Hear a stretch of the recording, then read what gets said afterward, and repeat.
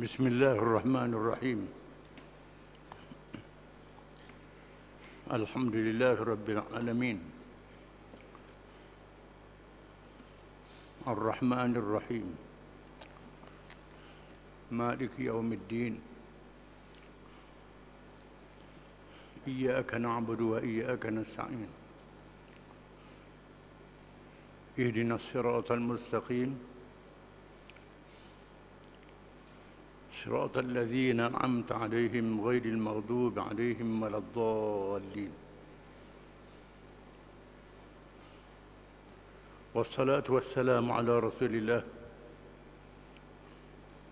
وعلى آله وصحبه ومن تبعه ونصره ووالاه ربنا زدنا علما وارزقنا فهما وحكمة.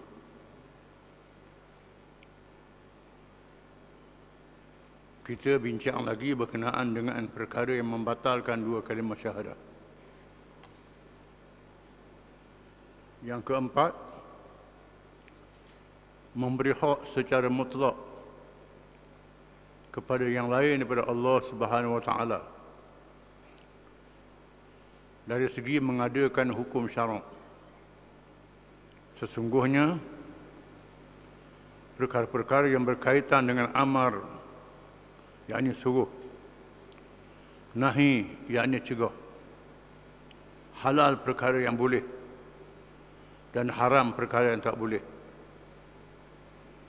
telah pun sedia ada nas-nas yang terang di dalam Al-Quran, As-Sunnah dan ijma' yang disepakat para ulama, mewajibkan kita percaya dan berpandukan dengan hukum-hukum dan undang-undang Allah Subhanahu wa taala,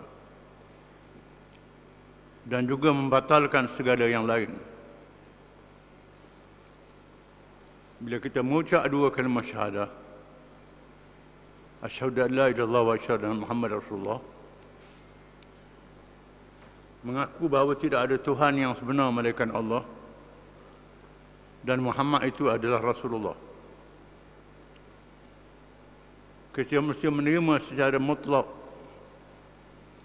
secara tidak boleh dibahas, tak boleh dipertikaikan lagi.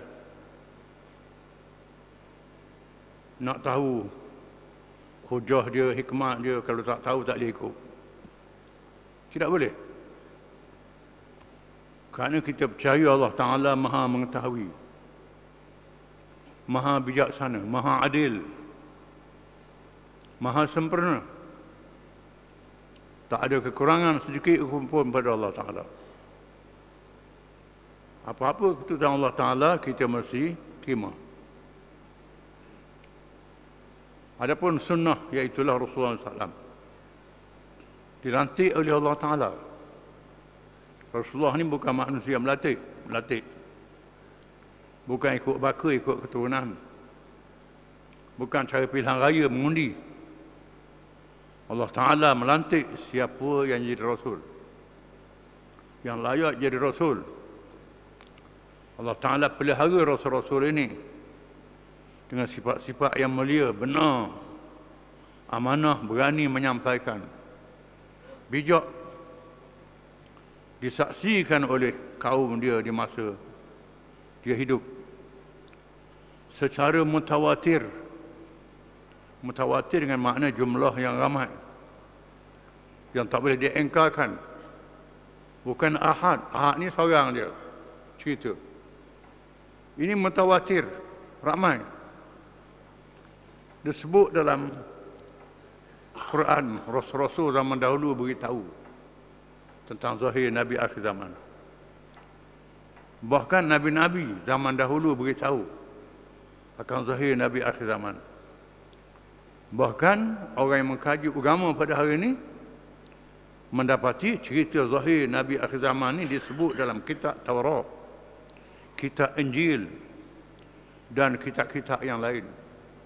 Termasuk kitab agama Hindu, Veda, kitab agama Buddha, kitab agama Majusi, mengisyaratkan zahir Nabi akhir zaman. Ini ada. Cuma padri-padri menyembunyikan.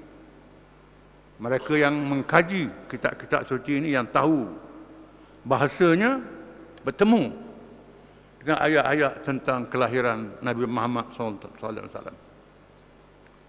Maka semua keputusan Nabi Muhammad kita terima. Tak boleh bertiga. Ini Quran, ini hadis. Adapun ijtihad ulama, pandangan ulama yang tak ada dalam Quran, tak ada dalam hadis, secara nyata boleh bahas, boleh bincang. Di sini timbulnya mazhab-mazhab. Macam-macam mazhab. Adanya mazhab ini ialah perkara yang tak ada nas. Perkara yang ada nas semua sepakat. Perkara rukun agama, sembahyang, puasa, zakat, haji, ini rukun, disebut secara nas dalam Quran, dalam hadis. Ada perkara cabang dia tentang kunut, bismillah tak bismillah, macam-macam. Ini benda cabang. Benda cabang ni ada khilaf ulama. Kerana ada Nabi buat, sahabat dengar. Ada Nabi tak buat. Sahabat ni dah berhijrah. Pergi ke Yaman, pergi ke Mekah, pergi ke Taif, pergi ke macam-macam wilayah. Masa itu tak ada alat. Pada masa Nabi buat sesuatu ni, dia tak ada. Ini timbulnya masalah khilaf mazhab dalam Islam. Dan ulama-ulama ni berbincang sesama mereka. Lihat hujah kuat tak kuat. Maka Imam Malik, Imam Darul Hijrah, Imam mazhab Maliki, dia duduk di Madinah. Dia berkata, semua cakap manusia boleh diterima dan boleh ditolak, kecuali sahibu hadzal qabr, orang yang ada dalam kubur ni. Tunjuk ke kubur Nabi. Kalau orang ni cakap, tak boleh ditolak. Maka ulama-ulama tidak khilaf. Bila ada nas yang nyata dalam Quran, dalam hadis. Imam Syafi'i mengatakan, kalau itu hujah yang kuat, itu pandanganku. Pandanganku hari ini begini. Kalau ada pandangan lain, aku tak kata dia tak betul. Tapi pandangan aku begini, ini dia. Tak tiba balah tak. Hak balah ni hak bodoh hari ni. Lebih pada Syafi'i hari. Jadi kan Syafi'i ini agama pula. Ini mazhab, bukan agama. Agama tu Islam satu je. Dan sebab itulah ketika ke Mekah, dengar Tok Imam tak baca bismillah. Itu mazhab Hambali. Hambali ni murid Imam Syafi'i. Syafi'i murid Imam Malik. Kita tengok. Kita ikut. Kalau di sini tak sah salat baca Fatihah ni. Tapi kita ikut. Macam-macam lah benda-benda masalah mazhab ni. Jadi setengah tu macam-macam mengajar. Tak cukup lah. Tak cukup 40 semai jemaah. Tak sah semai jemaah. Tak pergi semai jemaah. Ini semua mengarut mereka ni. Tak baca habis. Baca bucu-bucu je. Ini kena faham. Islam ni benda yang kita kena faham. Ada sejarah tasyrik. Dan ada masalah-masalah baru yang tak ada zaman Nabi, yang tak ada zaman Syafi'i, Hambali, Maliki. Masalah sekarang. Macam mana ulama kena berijtihad? Ijtihad ni ulama-ulama berkumpul, bermesyuarat sama-sama dia.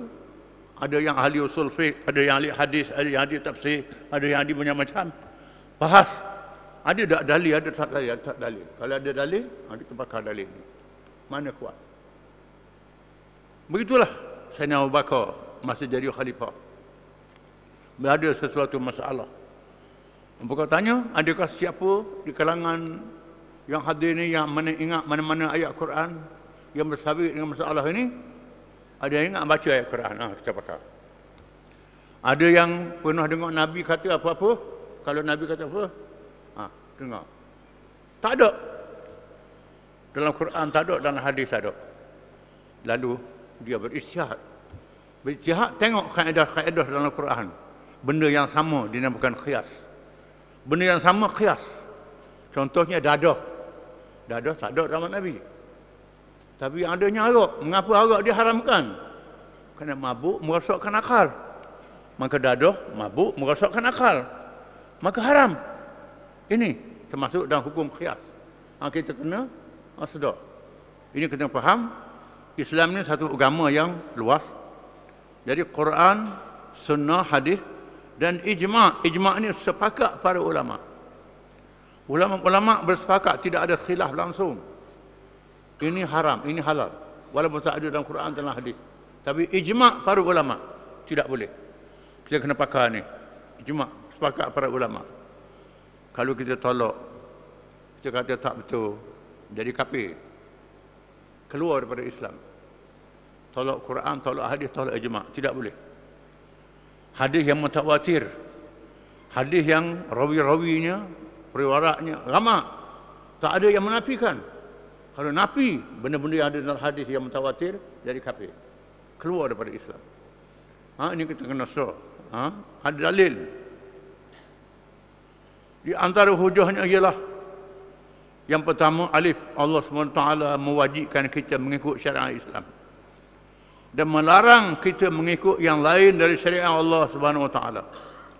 Sebarang undang-undang dan hukum-hukum yang terkeluar daripada syariat Allah SWT, sama ada dari segi prinsip dasar, umum ataupun ruh perundangan Islam, adalah haram bagi umat Islam ikut. Percaya firman Allah SWT, apa hukmal jahiliyati yabghun wa man ahsanu minallahi hukman liqaumin yuqinun. Surah Al-Maidah ayat 50. Maksudnya, apakah mereka mahu hukuman jahiliyah? Padahal siapakah yang hukumannya lebih baik daripada Allah bagi orang-orang yang yakin, yang percaya. Adakah nak ikut hukum jahiliyah? Hukum Allah ada. Hukum jahiliyah ni lain daripada hukum Allah. Banyaklah.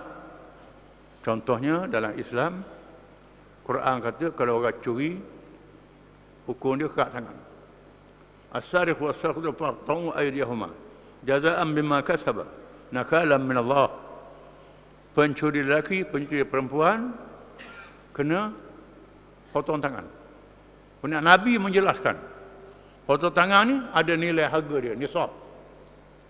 Berapa harga barang yang dicuri? Di mana barang yang dicuri? Dia curi tempat simpan. Kalau temu tengah jalan ambil, itu tak boleh. Kena takzir. Tak boleh kena hukum hudud. Ataupun saksi tak cukup. Tak boleh. Ini hukum hudud yang berkait dengan mencuri, merampok, menyamun, berzina, tuduh orang tak ada saksi. Ini jelas. Tiba-tiba buat hukum lain, undang-undang lain, J je. Salah, tak betul. Tak betul. Kalau sekiranya dia percaya hukum J ni molek pada hukum hudud, jadi kafir, murtad. Kalau dia tak ikut hukum hudud, dia percaya sama dia tak ikut, dosa besar. Macam arak itu haram, dia percaya arak itu haram, dia minum arak, maka berdosa besar dia, dosa besar. Dia minum arak, dia kata arak itu halal, jadi kafir. Benda yang wajib, sembahyang 5 waktu. Nabi kata, sallu kama ra'aitumuni usalli. Sembahyang macam kamu tengok aku sembahyang. Sembahyang. Kita tengok Nabi sembahyang. Nabi sembahyang, ada rukuk, ada sujud, ada takbir, ada apa ni. Ini mutawatir, riwayat yang mutawatir. Ada orang tu bawa sembahyang baru, pakai niat je. Pakai niat je, pakai sembahyang batin. Tak ada ni. Orang sembahyang ni tak betul. Ni kafir, keluar daripada Islam. Orang macam ni kalau mati tak boleh tanam kubur kat Islam. Tanam tauhid mana-mana. Ini dok kerana dia Melayu tanam kubur kat Islam. Dia orang Melayu kan. Tak erti. Tak faham. Ada tok lebak tolong sembahyang pula jenazah. Orang macam ni. Ini tak boleh. Kena faham benda yang nyata, yang mutawatir. Kena faham. Haji itu wajib. Di Mekah. Dia kata bukan mesti pergi Mekah, pergi kat mana pada apa. Ada ajaran macam ni. Ini keluar daripada Islam. Kerana sabit dalam Quran, sabit dalam hadis Nabi. Banyak kita kena faham. Benda yang ada nah tak boleh nafi. Kalau lawan Quran, lawan hadis, jadi jahiliyah. Firman Allah SWT, ثم جعلناك على شريعة من الأمر فاتبعها ولا تتبع أهواء الذين لا يعلمون. Surah Al-Jasiyah ayat 18. Maksudnya, kemudian kami jadikan kamu di atas satu syariat, peraturan tentang urusan itu, yang urusan agama Islam.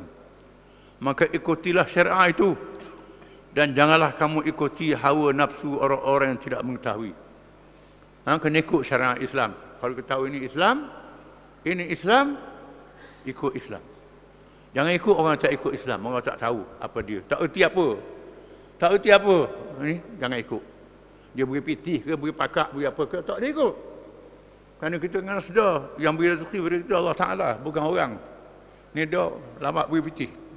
Tolak Islam. Ada masuk agama lain kerana dapat pitih, dapat duit. Dapatlah duit sekejap. Itu atas dunia jadi tahid je. Kena kambuh dalam kubur habis cerita. Allah SWT tidak mengharuskan kepada orang mukmin redha kepada yang lain daripada hukumnya, atau berhakimkan kepada yang lain daripada apa yang diwahyukan oleh Allah SWT, dan memerintah supaya mengkufuri hukum yang lain. Sesungguhnya menganggap kerelaan kepada yang lain daripada hukumnya adalah sesat dan adalah menurut jejak langkah syaitan. Dikecualikan dalam perkara yang tidak ada nas yang nyata yang diizin Allah, di mana para ulama beristihad dengan syaratnya, dan para ilmuwan dalam urusan dunia mengikut kajian dan pengalamannya. Firman Allah SWT, Alam tara ilal ladzina yaz'umuna annahum amanu bima unzila ilaik wa ma unzila min qablik yuriduna an yatahakamu ila at-taghut wa qad umiru an yakfuru bih wa yuridu asy-syaitanu an yudillahum dalalan ba'ida. Surah An-Nisa ayat 60. Maksudnya, tidakkah kamu memerhati orang-orang yang mengaku dirinya telah beriman pada apa yang diturunkan kepada kamu dan apa yang diturunkan sebelummu? Mereka hendak berhakimkan kepada taghut, padahal mereka diperintah supaya mengingkari taghut, dan syaitan bermaksud menyesatkan mereka dengan penyesatan yang sejauh-jauhnya. Ini berkait orang munafik yang mengaku dia Islam, tak mau terima hukum Nabi, tak mau terima hukum Allah Ta'ala. Dia mengaku dia Islam. Dia ada masalah cara depan Nabi. Sebab Nabi dia tak puas hati hukuman Nabi. Hukum Nabi, hukum Allah, dia tak puas hati. Lalu jumpa dengan Abu Bakar. Abu Bakar tak layan. Tak layan. Lari. Jumpa Sayyidina Umar.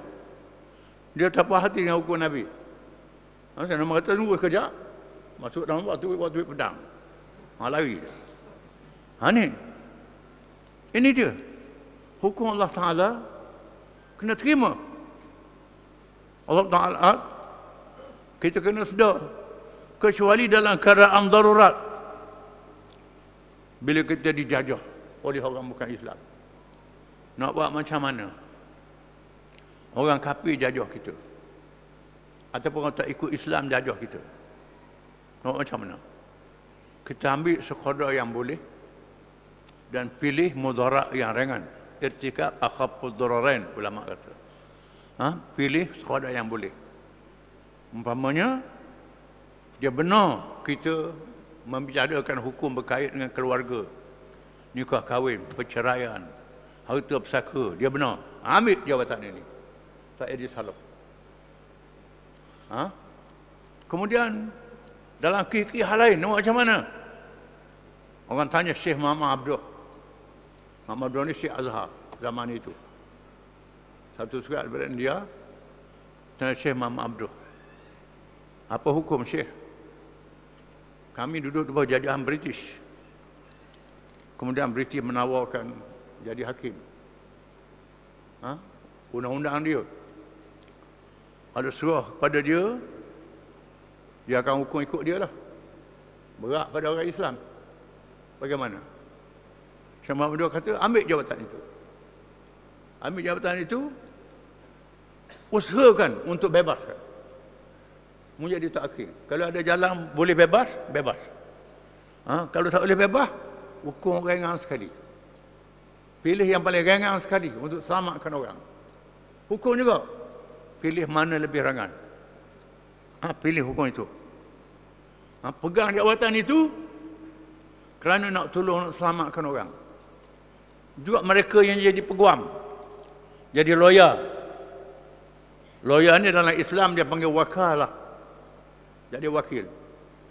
Wakalah ni tujuannya untuk cari sebab-sebab yang membolehkan orang yang dihukum, orang dituduh itu dibebaskan. Cari hujah-hujah dia. Walaupun orang tu salah sekalipun. Orang tu salah. Tapi takut ada hujah-hujah yang mengelirukan. Nabi kata, tudra'ul hudud bisyubhat. Hukum hudud ditolak kalau ada kekeliruan. Bila salah satu saksinya tak apa betul cakap. Saksinya keterangannya bercanggah, umpamanya, dan sebagainya. Maka tak boleh hukum. Tak boleh hukum. Seseorang hakim dia hukum mengikut hujah-hujah di mahkamah. Bukan mengikut tahu dia. Hujah-hujah di mahkamah. Allah Ta'ala pun di hari kiamat, walaupun dia maha mengetahui, Allah Ta'ala bawa saksi malaikat. Allah Ta'ala bawa tulisan-tulisan amalan, malaikat tulis. Saksi tubuh kita, kulit kita bercakap. Benda-benda ini adilnya Allah Ta'ala itu. Allah Ta'ala maha mengetahui. Dia tak ukur dengan maha mengetahui dia saja. Dengan proses keadilan yang sangat halus daripada Allah Ta'ala yang maha bijak. Kita kena sedar. Jadi, dia kata macam mana ni peguam duk bela orang salah. Tidak begitu. Nabi kata kesilapan seorang hakim membebaskan orang yang dituduh lebih baik daripada kesilapan menjatuhkan hukuman.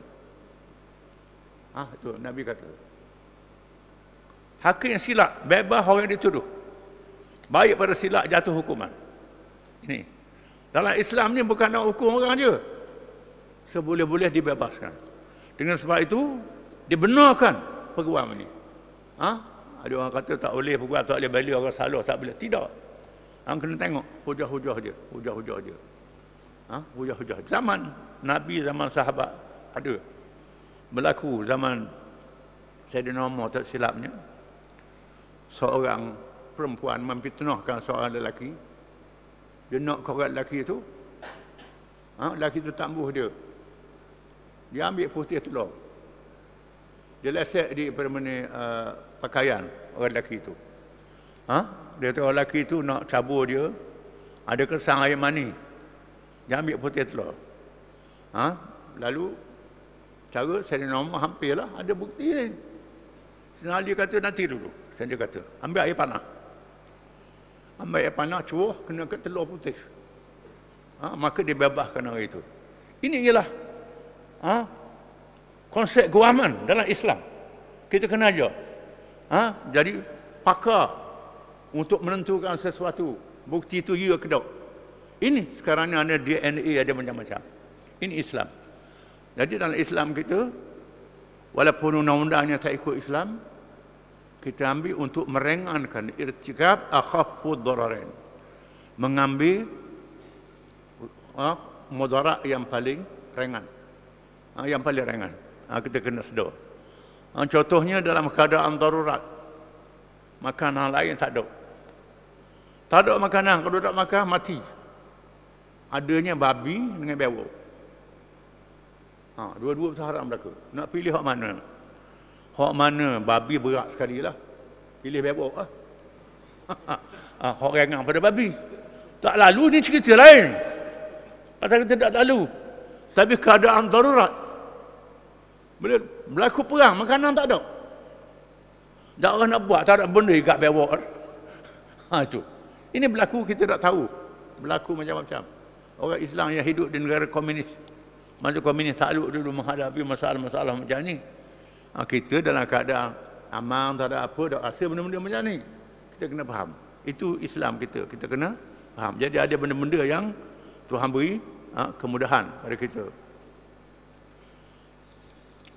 Tak, Allah Ta'ala tidak mengharuskan kepada orang yang beriman memilih yang lain berhukumnya. Wallahu a'lam.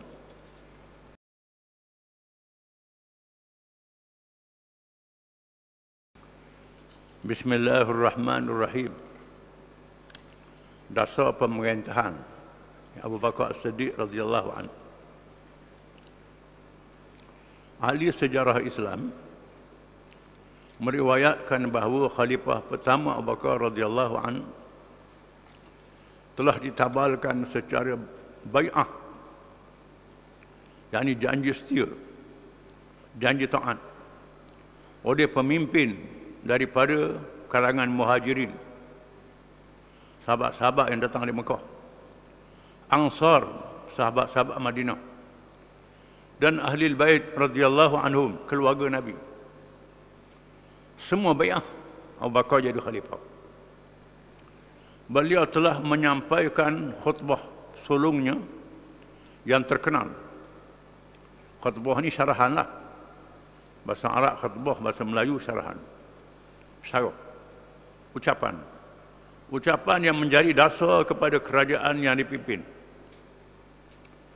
Setelah memuji Allah Subhanahu Wa Taala selayak-layaknya, lantas Abu Bakar radhiyallahu anhu menegaskan ucapannya, Ayuhan nas, fa inni qad wullitu alaikum wa lastu bi khairikum, fa in ahsantu fa'inuni wa in asa'tu faqawwimuni.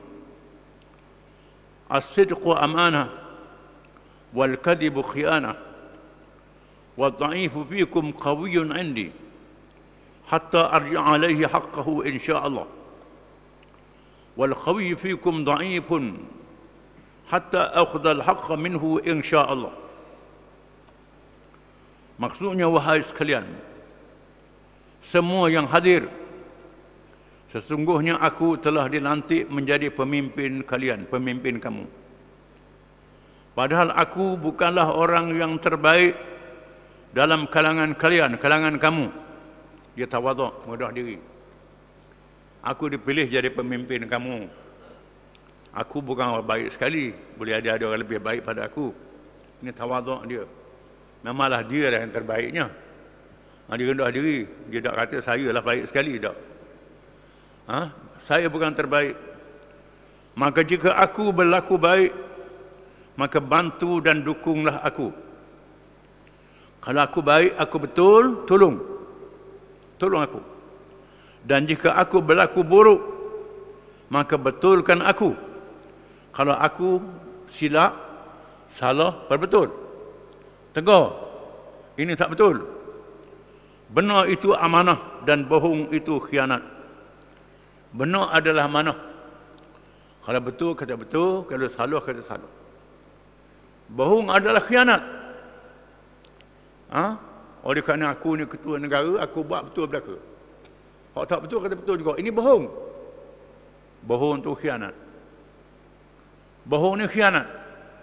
Ini khianat, bohong itu khianat. Ada satu cerita zaman dulu, seorang raja yang adil, nama dia tak ingat. Dia nak cuba menteri-menteri dia. Dia hadir jamuan. Khalifah-khalifah kerajaan yang kemudian lah. Hadir. Dia suruh khadam dia bawa botol, macam botol air wangi. Botol tu bau busuk. Bau busuk. Dia pun cium. Allah, sedap bau dia tu. Beri orang belah ni. Oh, sedap-sedap sungguh. Beri kat ni, oh sedap-sedap. Ada seorang tu kata, bau busuk. Betul pun dia. Hal lain pelawak mereka. Allah, matang hak ketua kata betul-betul belaka. Ini bohong. Tak boleh jangan bohong. Dia uji begitu. Orang yang lemah dalam kalangan kamu, kalian menjadi kuat di sisiku, sehingga aku mengembalikan haknya. Orang yang lemahnya tindah dorang di kalanganmu, kuat padaku. Ada yang kena unyanya, kena zalim, mari berjumpa dengan aku. Aku akan kuatkan dia. Aku bela dia. Aku akan hukum orang yang buat zalim ke dia, walaupun dia lemah. Orang yang lemah kuat pada aku. Orang yang kuat pula menjadi lemah di sisiku, sehingga aku bertindak ke atasnya dengan cara yang benar, adil, insya-Allah. Orang yang kuat buat mantang-mantang, lemah padaku.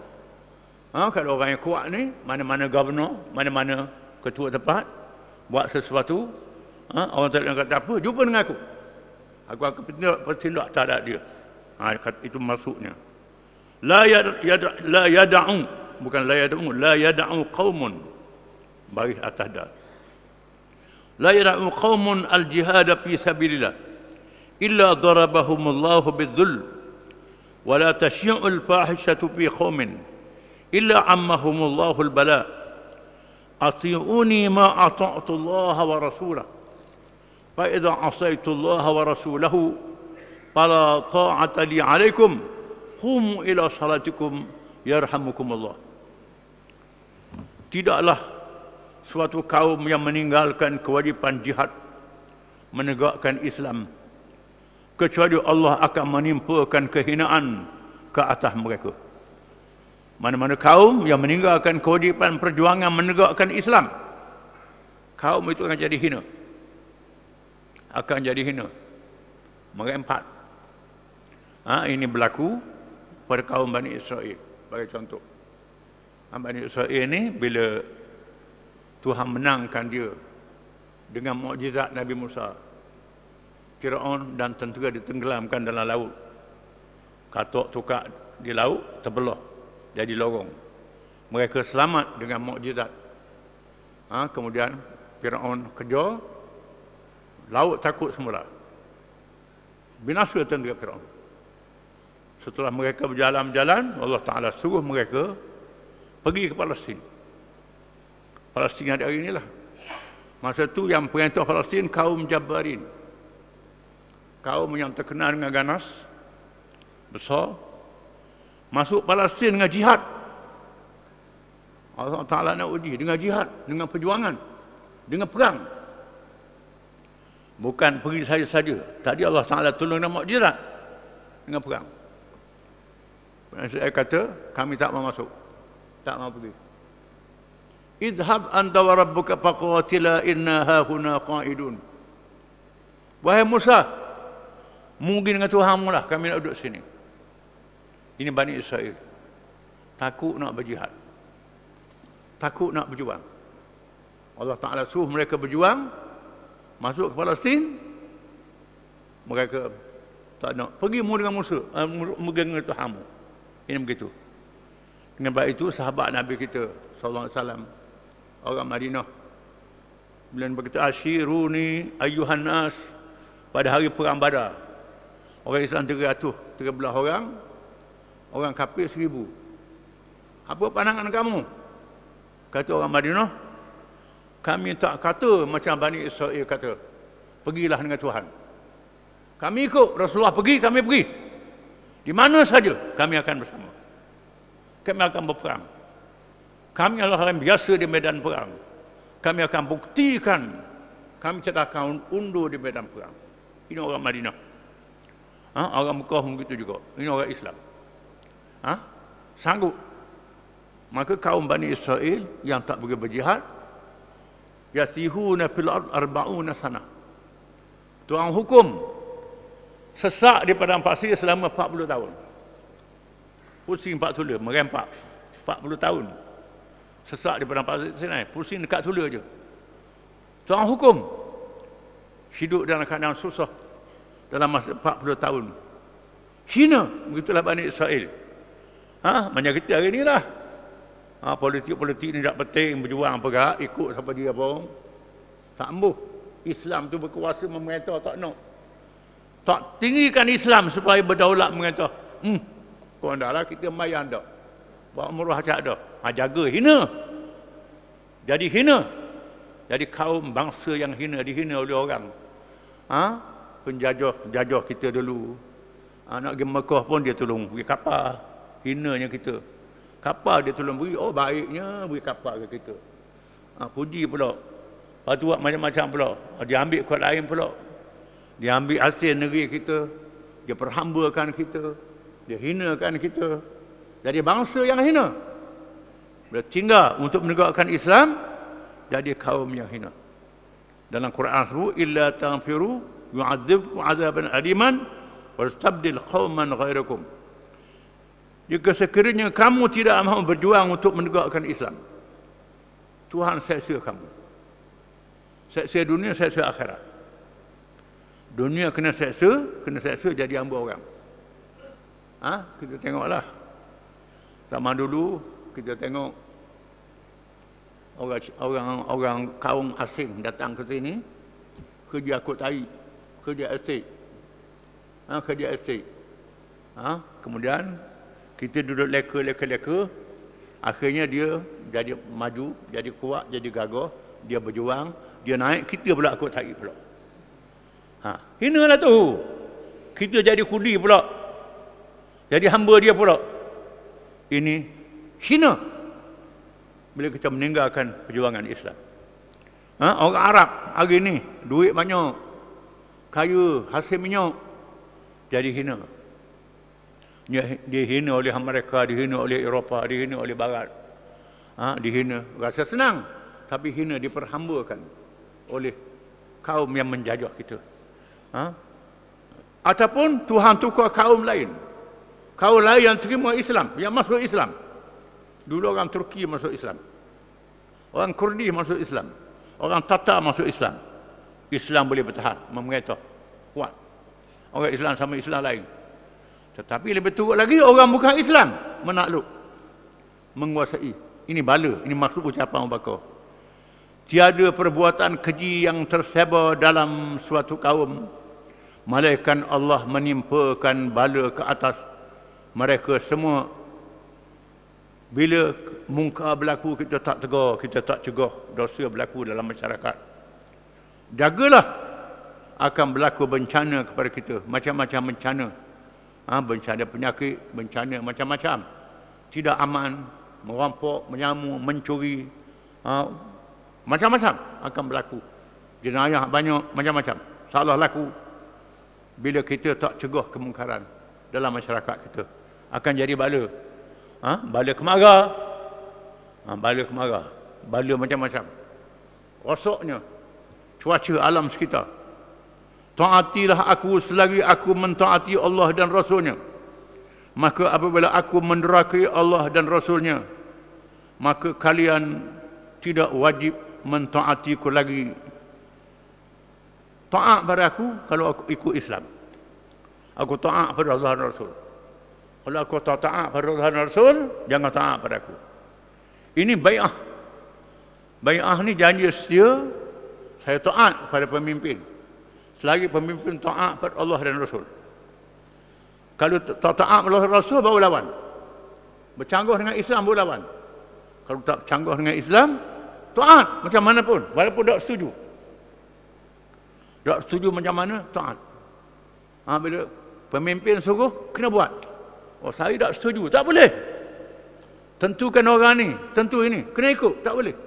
Tak boleh, saya tak setuju, tak boleh ikut, tak boleh. Kecuali dia suruh kita minum arak, dia suruh kita merokok, dia suruh buat benda yang haram. Itu tak boleh ikut.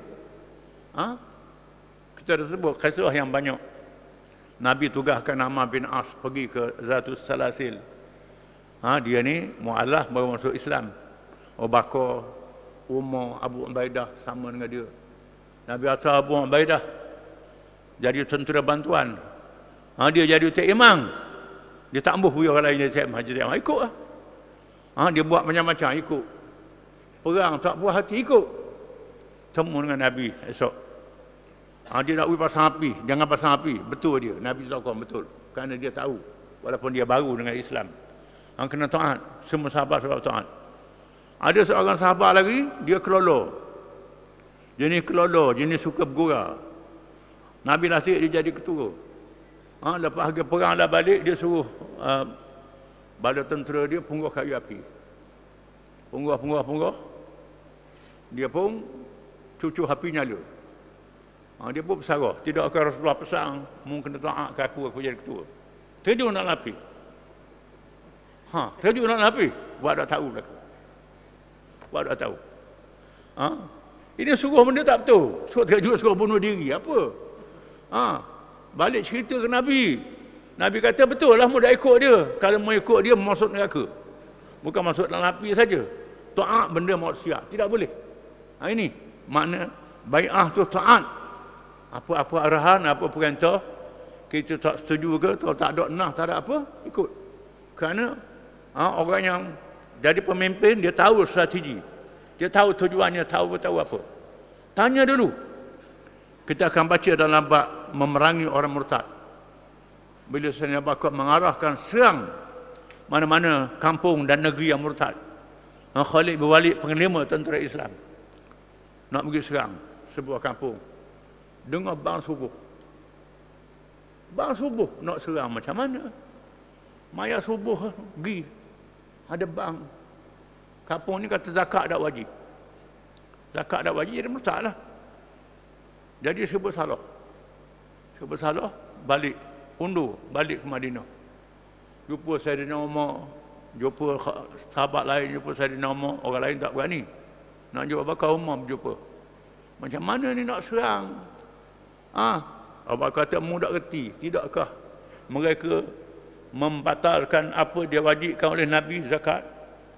Demi Allah, sekiranya mereka membatalkan apa yang wajib walaupun sebesar harga tali unta, aku perangi mereka, kata Abu Bakar. Baru aku faham, Sayyidina Umar kata, rupanya hukum Quran, hadis kata kena ikut. Oleh kerana itu dia keluar daripada Islam. Kerana mengatakan zakat tak wajib. Maka dia perintah serang negeri itu, kampung itu. Ini berlaku. Ini makna bai'ah. Taat dalam benda yang tak ada nas, tak ada apa. Hak ada nas tu memanglah wajib.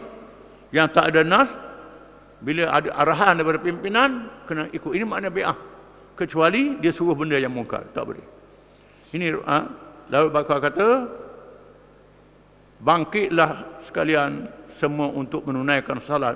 Semoga Allah merahmati kalian. Waktu sembahyang tiba, dia suruh sembahyang. Ibnu Katsir Al-Bidayah wan Nihayah disebut dalam kitab ini. Terlalu banyak pengajaran yang dapat diambil daripada ucapan di atas. Wallahu a'lam.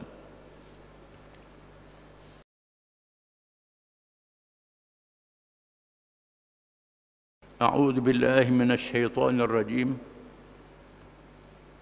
Laqad sami'a Allahu qawla alladhina qalu inna Allaha faqirun wa nahnu aghniya. Sanaktum ma qalu wa qatlahumul anbiya' bighairi haqq. Wa naqulu dhuqu 'adzabal hariq. Dzalik bima qaddamat aydihim wa anna Allaha laysa bizallamin lil 'abid. الذين قالوا إن الله عهد إلينا ألا نؤمن لرسول حتى يأتينا بقربان تأكله النار قل قد جاءكم رسل من قبلي بالبينات وبالذي قلتم فلما قتلتموهم إن كنتم صادقين فإن كذبوك فقد كذب رسل من قبلك جاءوا بالبينات والزبر والكتاب المنير.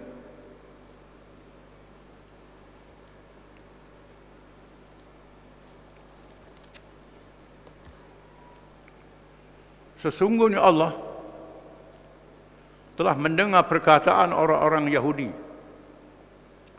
yang mengatakan bahawasanya Allah miskin dan kami adalah orang yang kaya. Kami Allah akan menuliskan perkataan mereka itu dan perbuatan mereka membunuh nabi-nabi dengan tidak ada alasan yang membenarkannya. Dan kami akan katakan kepada mereka, rasakanlah azab seksa yang sentiasa membakar. Azab seksa yang demikian itu ialah kerana disebabkan perbuatan yang telah dilakukan oleh tangan-tangan kamu sendiri. Dan ingatlah sesungguhnya Allah tidak sekali-kali berlaku zalim kepada hamba-hambanya. Orang-orang Yahudi itulah yang berkata, sesungguhnya Allah telah perintahkan kepada kami supaya kami jangan beriman pada seseorang rasul sehingga ia membawa kepada kami korban yang dimakan api. Katakanlah wahai Muhammad, sesungguhnya telah datang kepada kamu beberapa rasul dahulu daripada aku dengan membawa keterangan-keterangan mukjizat yang nyata dan dengan membawa dengan korban yang kamu katakan itu, maka mengapa kamu membunuh mereka? Jika kamu orang-orang yang benar pada dakwaan kamu itu. Oleh itu, jika mereka mendustakanmu wahai Muhammad sallallahu alaihi wasallam, maka janganlah engkau berduka cita, kerana sesungguhnya rasul-rasul yang terdahulu daripada kamu telah didustakan juga.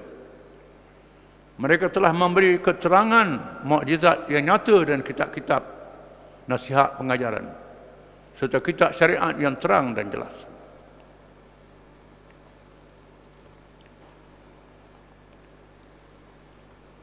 Ayat ini mendedahkan perangai orang Yahudi yang tak ubah-ubah kejahatan mereka, walaupun mereka dibenarkan menjadi rakyat di Madinah.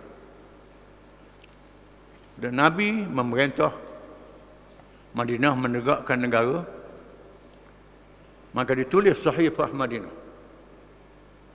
yang dikenali dengan Piagam Madinah, perlembagaan, perjanjian antara kerajaan dengan rakyat,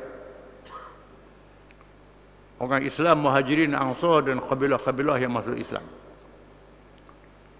Di sana ada orang-orang Yahudi, penduduk Madinah, berbagai kaum, kabilah, Bani Nadir, Bani Qainuqa, Bani Quraidah.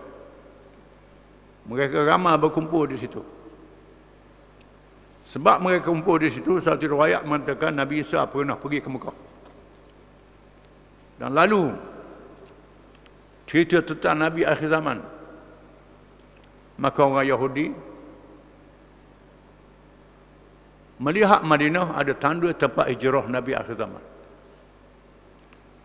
Mereka berkumpul di situ, menceritakan tentang Nabi akhir zaman akan zahir. Bila Nabi mari, zahir Nabi, sedikit saja yang masuk Islam. Ramai tak masuk Islam. Orang Madinah masuk Islam kerana dengar tok-tok guru Yahudi ni beritahu. Anak-anak murid ikut, tok guru pula tak ikut. Jadi terbalik. Kecuali Abdullah bin Salam radhiyallahu anhu yang masuk Islam. Dan berapa orang lagi? Tak ramai orang Yahudi masuk Islam. Kerana melihat tanda-tanda yang ada pada diri Nabi sallallahu alaihi wasallam. Ini Nabi akhir zaman. Sebahagian mereka tak masuk Islam kerana fanatik, ta'assub perkauman Yahudi. Kerana Tuhan pilih Rasul ni orang Arab, tak pilih bangsa Yahudi. Nak marah ke Tuhan. Ini perangai Yahudi. Ada yang menunggu, untuk menunggu dan melihat lagi bukti-bukti. Ada begitu masuk Islam, kemudian ada juga. Sebahagian besar mereka menyimpan dendam yang sangat jahat dalam hati mereka, walaupun mereka dilayan dengan baik, duduk di Madinah menjadi rakyat yang dibenarkan. Dalam satu kisah, Sayyidina Abu Bakar pergi tempat kumpulan mereka.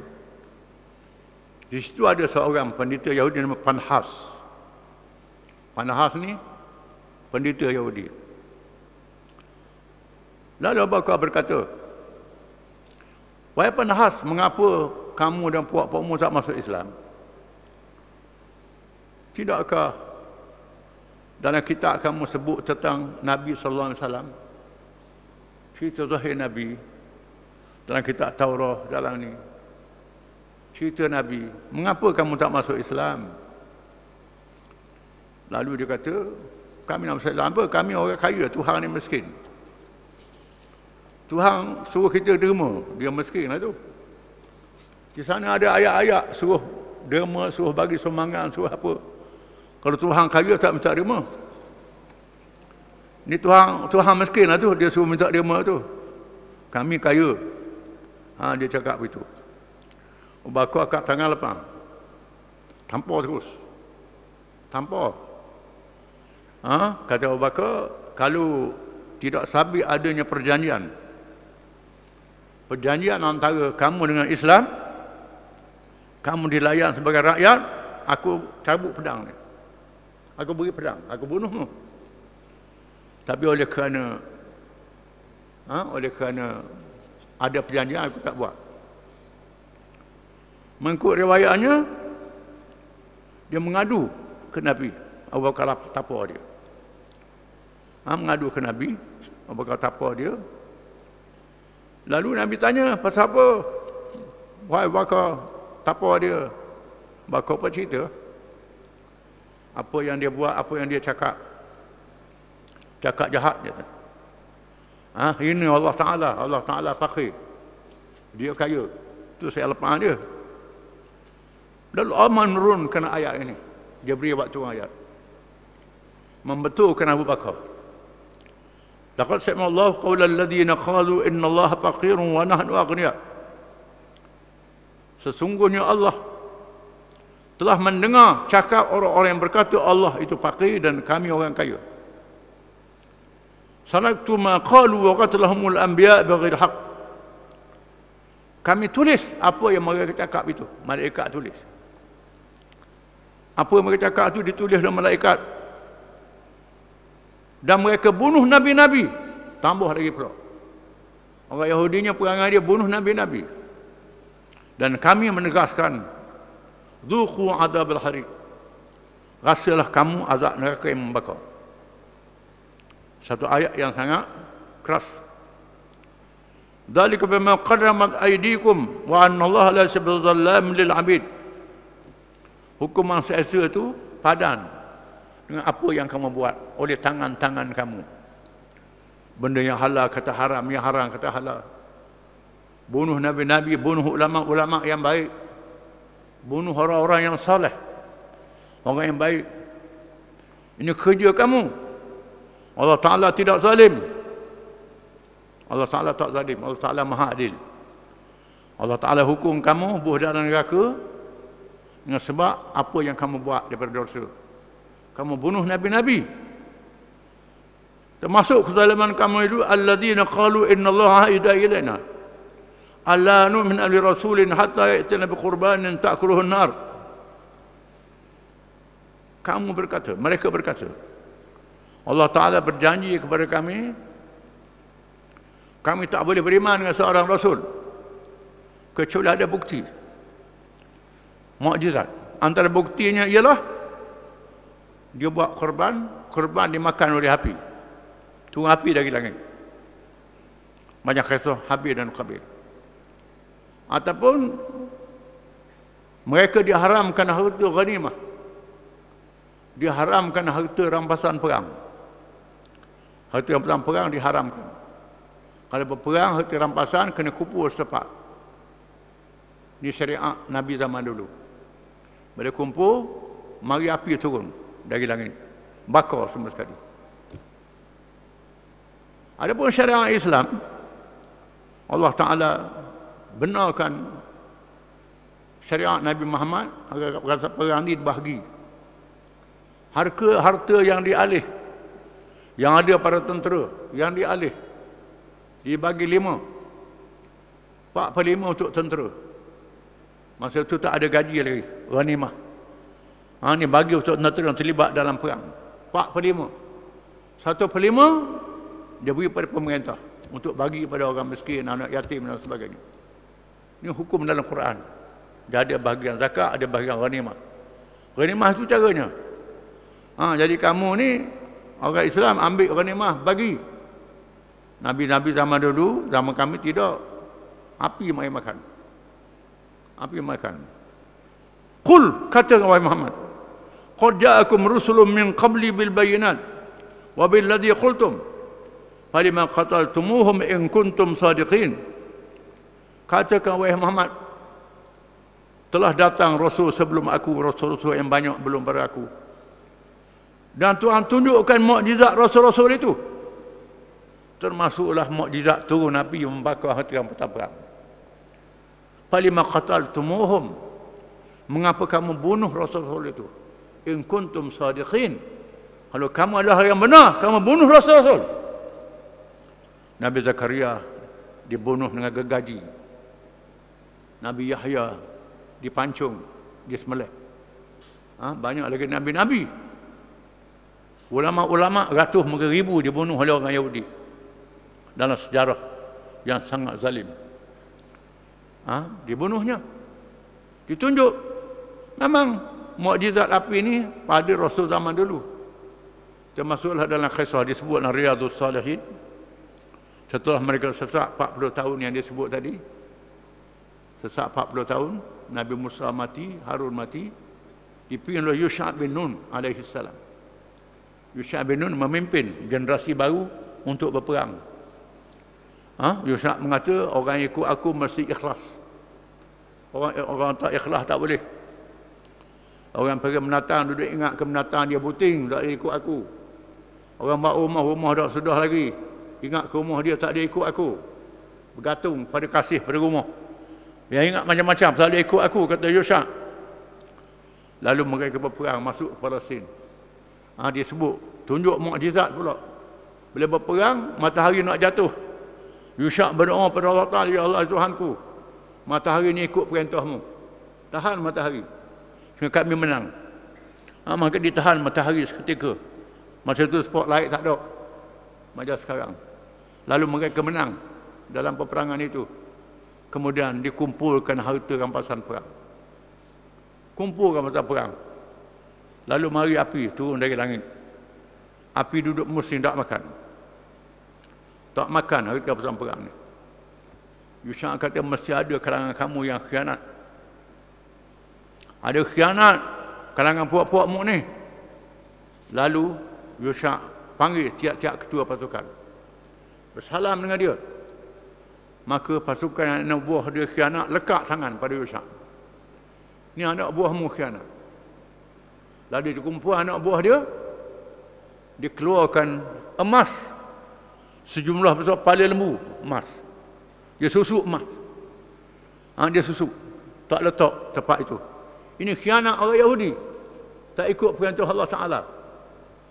Lalu dia bawa emas itu, letak. Bawalah api makan semua. Memang kisah api membakar harta ghanimah ni berlaku pada Nabi-Nabi zaman dahulu. Dan Tuhan tunjuk bukti-bukti ini. Mengapa kamu tak beriman? Tak percaya. Bahkan Nabi Saleh alaihi salam, kaum Samud minta mukjizat. Nabi Saleh berdoa, tubik unta daripada batu. Batu bukit tubik unta seekor. Bukan daripada ibu beranak, unta. Allah Ta'ala uji unta ni banyak susu. Lepas, jangan ganggu dia makan. Yang semelih unta tu pula. Ni jahat. Kaum Samud. Allah Ta'ala tunjuk mukjizat. Mereka lawan Rasul. Allah Ta'ala turunkan bala musnah. Satu tempikan yang kuat dibinasakan kaum Samud. Ini apa yang kamu cak tu berlaku zaman dulu. Kamu orang Yahudi, kamu bunuh Rasul-Rasul. Falima qataltumuhum in kuntum sadiqin. Mengapa kamu bunuh Rasul-Rasul ini? Kalau kamu adalah orang yang benar.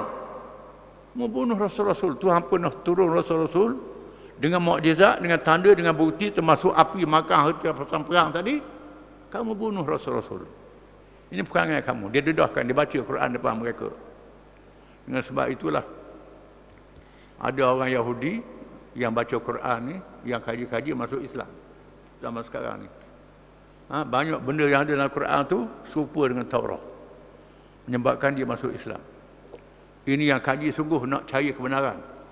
Tambah ikut padri-padri yang sesat, masuk Islam. Banyak, termasuk orang yang cerdik, yang pandai, Muhammad Asad, Maryam Jamilah. Ini asal Yahudi yang tulis buku-buku Islam. Semua mati dah. Ini orang Yahudi yang masuk Islam. Memang dalam sejarahnya sampai zaman sekarang ada orang Yahudi yang masuk Islam, ikut Islam ni. Satu kisah yang menarik berlaku di Paris, di Perancis. Seorang orang tua yang kedai roncet di Paris, di bandar Perancis. Dia jual kedai roncet. Ada budak Yahudi asal budak je. Datang kedai dia, tiap-tiap mari curi coklat.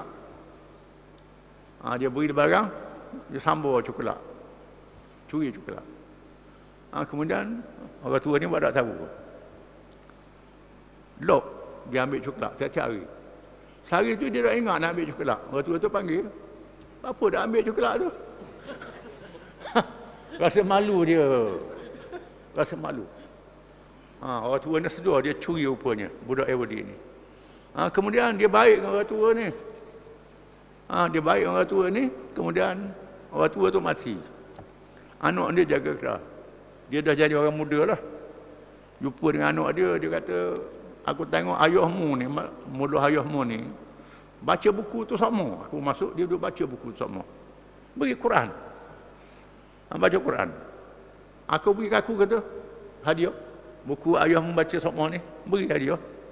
Kemudian dia balik, dia cari terjemahan dia, baca terjemahan dia. Masuk Islam Yahudi ni. Dan jadi pendakwah. Pendakwah mengislamkan ribu-ribu orang Afrika. Jadi pendakwah. Itu saja. Tengok Quran, masuk Islam. Jadi Tuhan tunjuk. Quran adalah benar. Orang Yahudi pun masuk Islam. Tetapi yang dapat hidayah lah, yang tak dapat hidayah macam tu lah juga. Terus. Degil, tak mau ikut Islam. Sesungguhnya Allah Ta'ala hibur Nabi kita Muhammad SAW. Fa'in kadzabuka, maka jika mereka itu membohongi wahai Muhammad SAW, faqad kudziba rusulun min qablik, maka sesungguhnya telah dibohongi rasul-rasul yang lebih dahulu darimu. Ja'u bil bayinat wa zubri wal kitabil munir. Rasul-rasul ini membawa keterangan nyata daripada Allah. Kitab sahifah Az-Zubur wal kitabil munir, kitab-kitab yang besar yang ada hukum hakam di dalamnya. Ada bukti rasul-rasul itu telah dia bohongi wahai Muhammad. Sabarlah wahai Muhammad. Tak apalah. Kerana Nabi kita ni dalam hati dia kalau boleh nak suruh orang masuk Islam berlaku. Tapi Islam ni hidayah daripada Allah. Kalau orang tu nyombong, Tuhan tak beri hidayah. Macam Iblis. Iblis tengok syurga, tengok neraka, cakap dengan Allah Ta'ala. Iblis ni dalam Quran, dialog dengan Allah Ta'ala. Tapi tak dapat hidayah. Kenapa? Sombong. Aba wastakbara. Kerana dia sombong Iblis ni. Dia anggap Adam daripada tanah, dia daripada api. Api lebih daripada tanah. Dia anggap dia lebih. Maka tak dapat hidayah. Begitulah golongan orientalis. Orang-orang barat, orang Eropah yang mengaji Islam. Yang kaji nak lawan Islam. Ada yang kaji nak lawan Islam, kaji masuk Islam. Ada kaji nak lawan Islam, tak dapat hidayah. Sombong macam itulah juga. Takabur. Jadi yang takabur ni tak dapat hidayah. Di sinilah kita kena buang sifat takabur termasuk orang Islam sendiri. Yang bahasa kita ni pandai, kita ni bijak. Jaga Tuhan lok kita. Dan sebab itu mesti bergantung dengan Allah Ta'ala. Baru dapat hidayah. Jadi wahai Muhammad, mu jangan sedihlah orang tak masuk Islam. Ini ketentuan Allah Ta'ala yang layak dapat hidayah. Yang tak layak dapat hidayah, baca kitab pun tak jadi apa. Tak dapat hidayah. Jadi jangan sedih, sabar menghadapi perjuangan menyampaikan Islam. Wallahu a'lam.